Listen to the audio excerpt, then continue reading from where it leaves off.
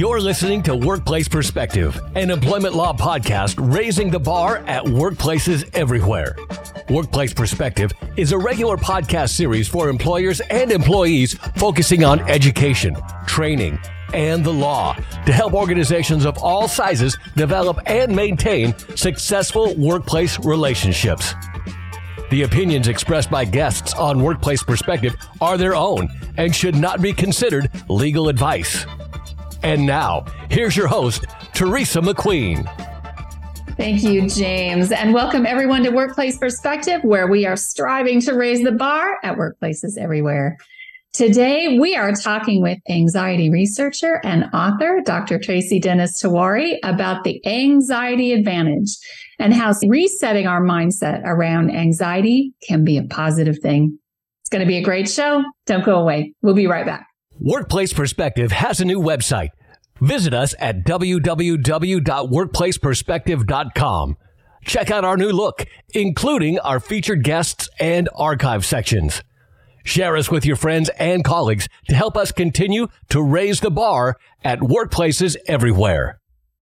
Welcome back to our listeners and welcome to Workplace Perspective, Dr. Dennis-Tiwary. Thank you so much for having me, Teresa. Tracy, before we get started, why don't we tell our listeners a bit about you and what you do?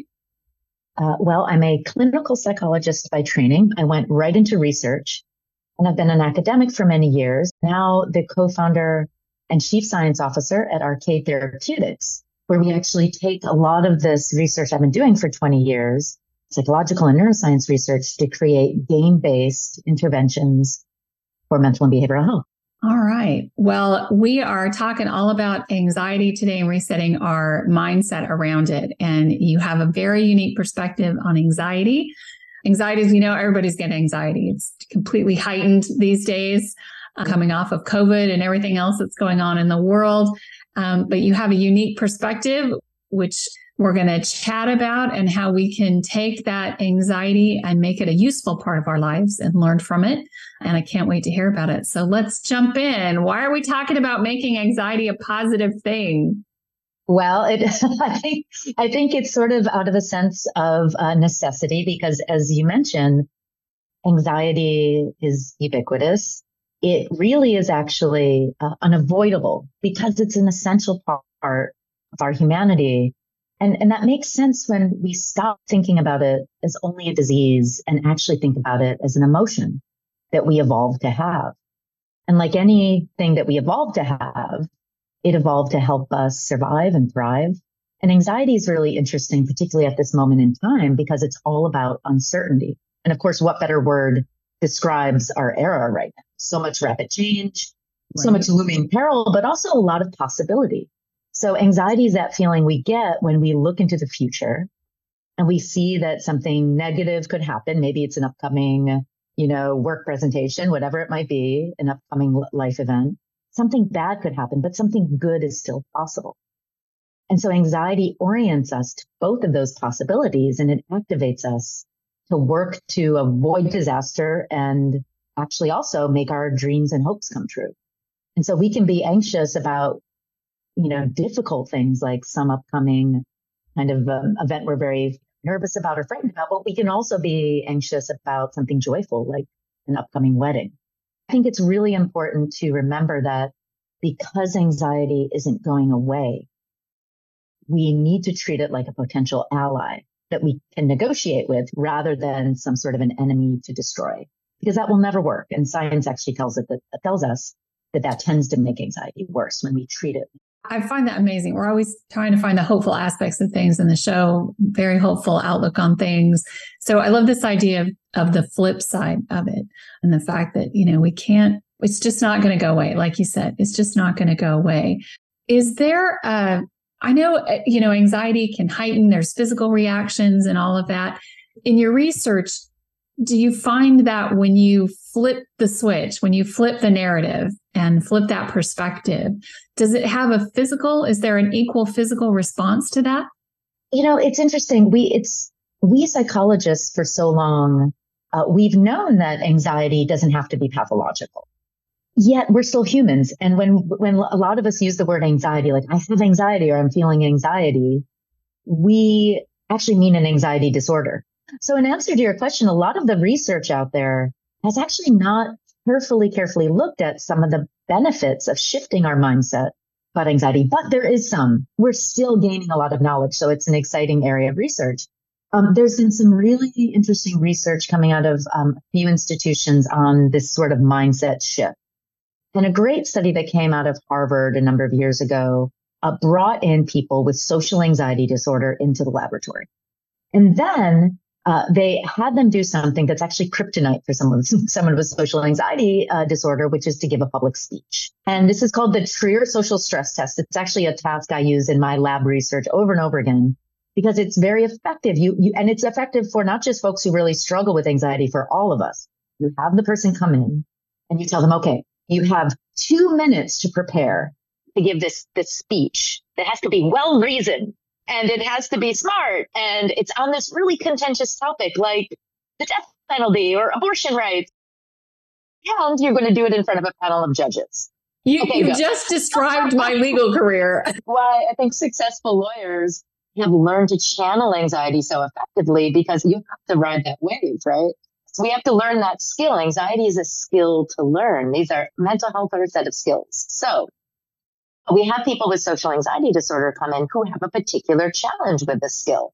And they're just getting thrown into the deep end. And so we have that fight flight reaction, right? We have that physiological sense of overwhelm. But then they did something very interesting in this study, and they've replicated it. Many labs have replicated this several times. They tell half of the group, okay, you're going to start feeling terrible right now, but we want to tell you that that's actually a bit of a misunderstanding about your anxiety, because here's why it's actually showing up for you. It's here to help you focus. It's actually a very normal biological response. And here's what's happened. So essentially, this is the mindset reset. This is the intervention where people who've struggled with anxiety in some cases for years are taught to think about it differently as an actual potential advantage, because when our heart is beating so fast, it's sending oxygen to our brains so we can focus better. We can think more clearly. Our muscles are energized by all the blood being pumped, right, to our muscles so that we can actually be really on it and in it to win it. And so half of the people were given this perspective. The other half were not. And of course, then they were thrown into the deep end. But then at the end, this is the very interesting part. They measured everyone's physiology. They even measured their performance. How well did they do? And they measured their subjective responses. And people who were taught for just 15 or 20 minutes to think about anxiety differently, their heart rates were lower, their blood pressure was lower, they performed better, and they felt better.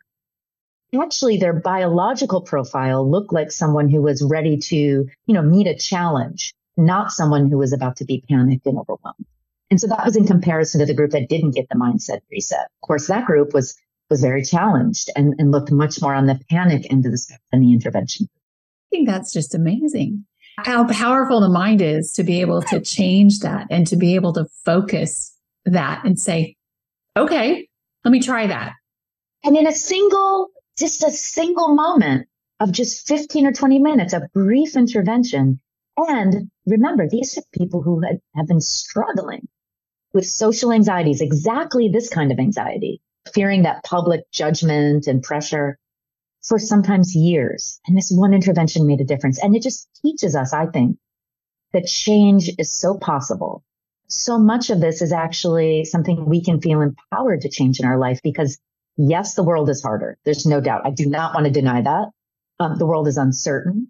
Success is harder than ever to understand how to be successful and to figure out how to do that. But there are things that we can do on a day-to-day basis, which we're going to talk about when we come back from our break. But before we go to the break, one thing I was thinking of when you were speaking is it's the message. It's listening. It's stopping. It's paying attention. What's that message saying to me? What my anxiety, right?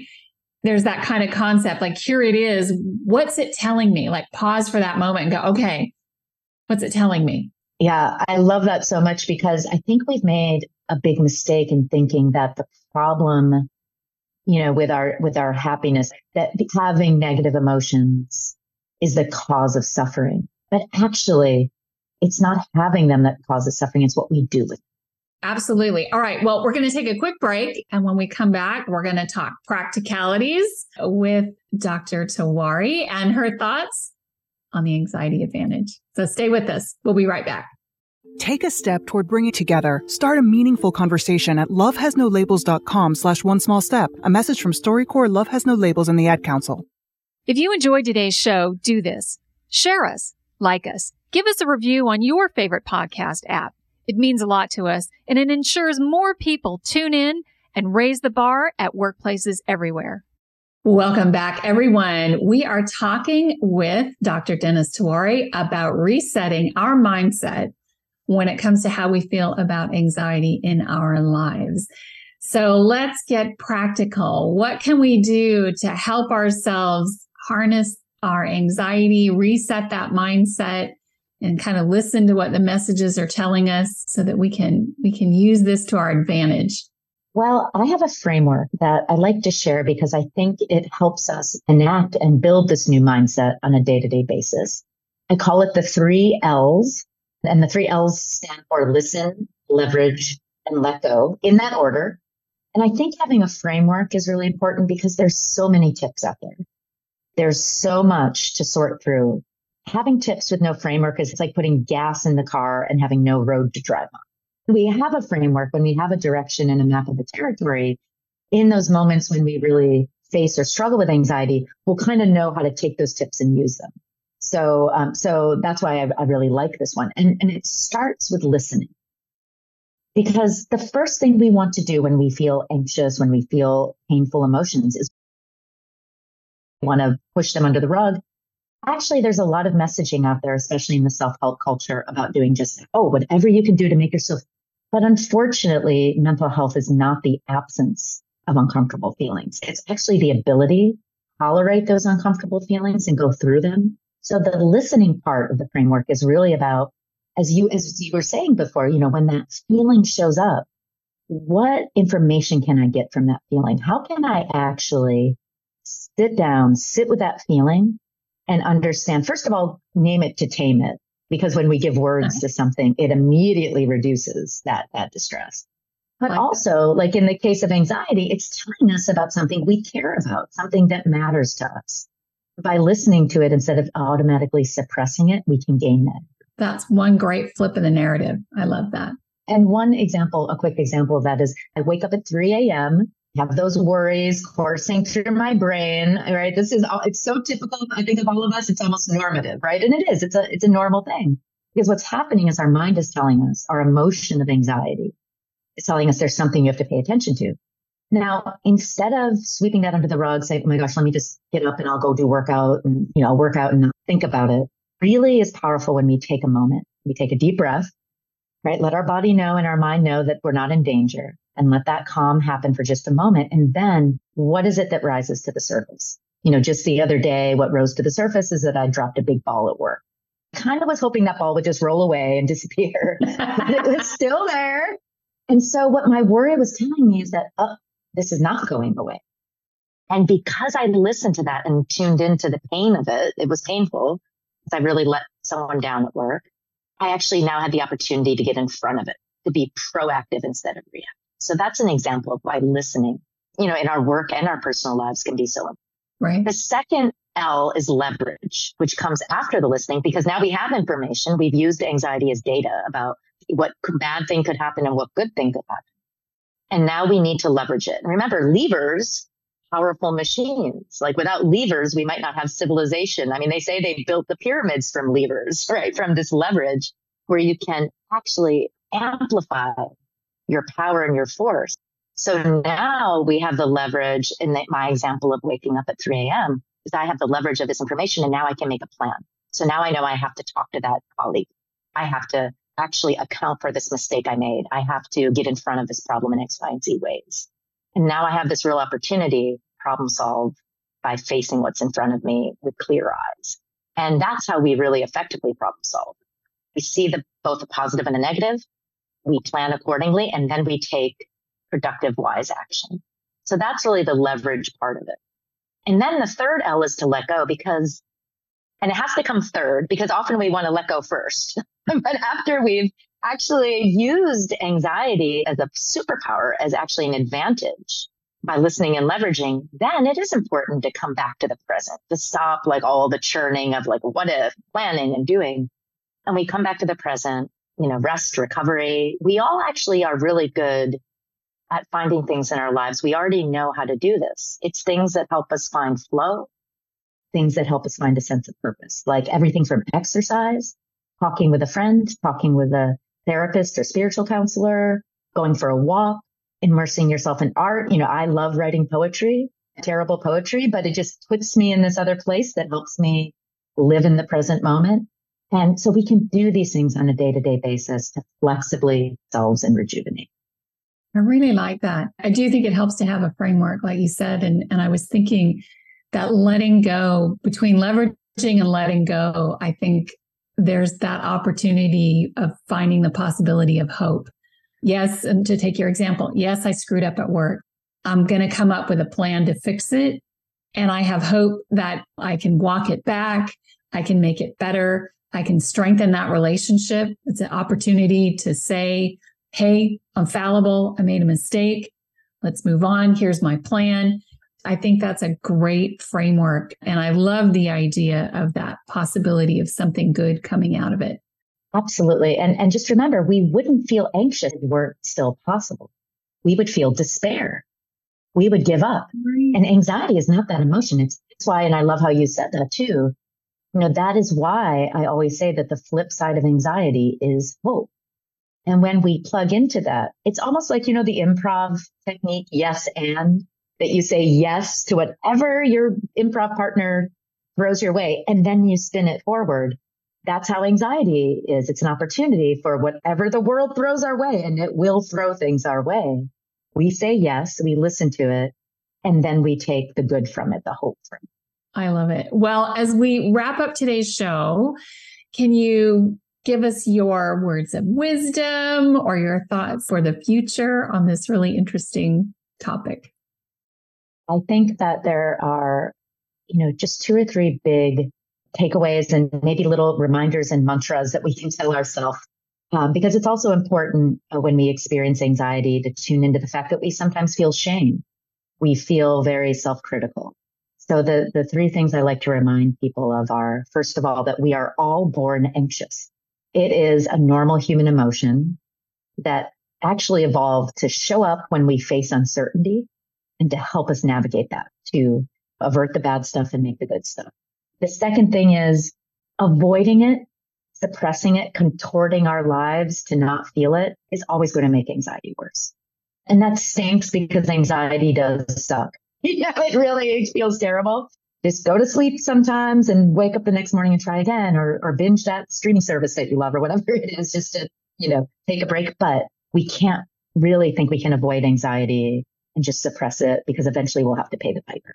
Avoidance always makes it worse. But the third thing is we can engage with anxiety as an ally, one that we have to negotiate with, by really enacting this more positive mindset about anxiety, which I describe as, listen, leverage, and let go. And if we remember those things, we will create a more healthy, advantageous relationship. That's great. Thank you so much, Tracy, for being on the show and for sharing your practical advice. And I love your philosophy and your thoughts on this subject. Thank you so much for being with us.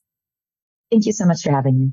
You can learn more about Dr. Dennis-Tiwary by visiting her website at www.drtracyphd.com. That's drtracyphd.com. You can also connect with Tracy via our website at workplaceperspective.com.